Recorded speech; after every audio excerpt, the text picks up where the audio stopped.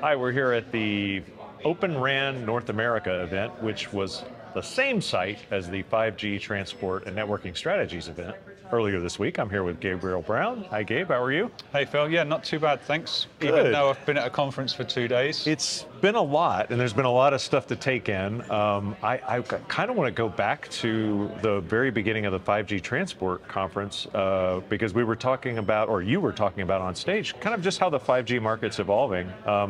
And I found it interesting that the U.S. carriers are kind of in a different spot than a lot of the carriers around the world in terms of getting the balance right for ARPU, for what they're spending on their network. What was the sort of the overall takeaway from that observation? Yeah, so in some of these events, we go relatively deep on some of the technologies and things like that. But to really put that in context, you do need a sort of a market view.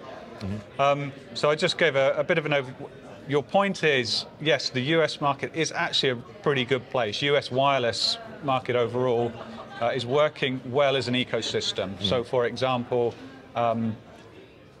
customers get good service. I know you Americans, they kind of expect good service. We complain a lot, but we do get good service. You pretty much get good service, but you pay for the privilege. So as a rough rule of thumb, ARPU, smartphone ARPU postpay in the US is about twice what it is in the UK. Mm. Now, given the population size of the US as well, it's therefore a vastly bigger market. Yeah. What's great is the operators are recycling a lot of that revenue back into network investment. Mm. It is happening. I mean, right now in 21, 22, and it will be in 23 as well, we're right in the kind of crucible of an absolutely massive build out here in the US with mid-band, whether that's 2.5 or C-band. Yeah. Yeah, it's interesting too, because however much we Americans complain about our cell service, I haven't really spoken to anyone who's got it worse now than they had a couple of years ago. Like it's progressively getting better. And say what you want about 5G coverage not being great in some areas or whatever, but overall the service, it's clear that they're investing in the networks because the service is improving. In that vein, what did you see from your on your way to the event from the airport? Because I think that kind of tells you a little bit about how the market's evolving as well. Yeah, so I haven't been to New York for at least since 2019, I think, with COVID and everything like that. But so you're getting a ride in from JFK into town along, I think it's called the Van Wyck Expressway, yes, where you come in. And so now all those tall buildings along the highway, they've always had cell antenna systems, but they are now festooned with mid-band. You can see they're the smaller square radios. Yeah. And so there's been this huge investment across the US in the past couple of years, and that's, you can see it if you just look up, as it were. Yeah. They're absolutely everywhere, and it's a manifestation of it. Yeah, it's kind of funny how the physical antennas are showing up when we used to complain about I guess when fiber build-outs were happening, we complained about street furniture in neighborhoods and stuff like that, and now it's rooftop litter. it's just these antennas everywhere, but it does tell you the investments are being made, services being turned on, and clearly the carriers feel like there's a lot more upside ahead. As far as the RAN goes, just to put you on the spot a bit, was there any, I guess, architectural changes that stood out to you that carriers are making as they're sort of absorbing more 5G subscribers and hoping to provide more 5G services? Yeah, I mean, the really important and biggest question in RAN architecture for 5G now is this next phase of the evolution. We have non-standalone. We have overnight operators relatively have been able to double capacity in their networks. That has a knock-on. It's good for customer service and so forth.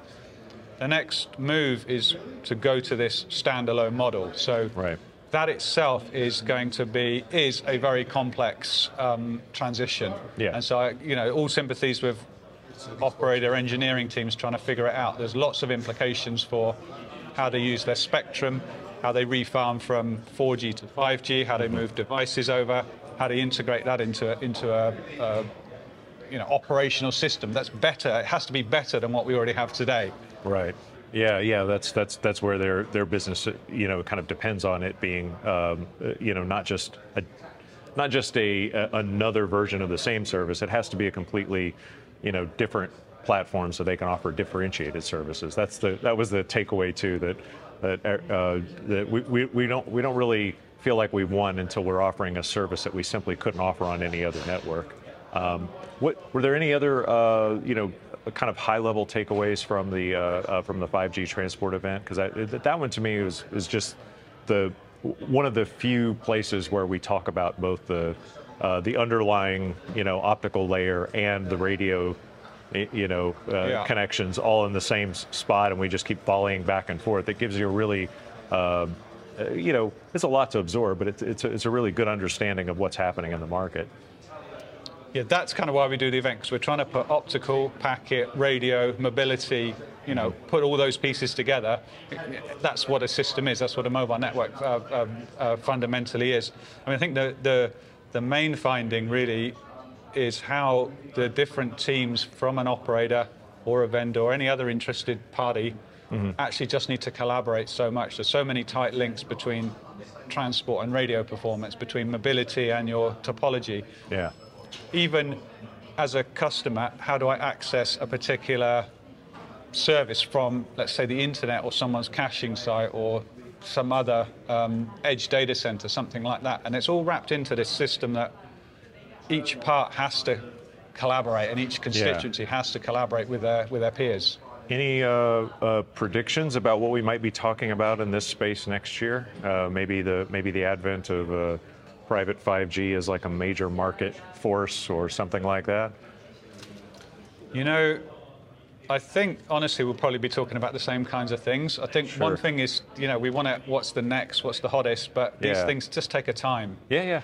And so it's, It'll be more about each operator showing progress in their own way and sort of, getting closer to what they think is the optimal network. Yeah, just moving one step to the next, making these transitions take, years, let's say 10 years for a typical telecom cycle. Right, yeah. So keep that in mind. That said, yes, private 5G is getting, very interesting.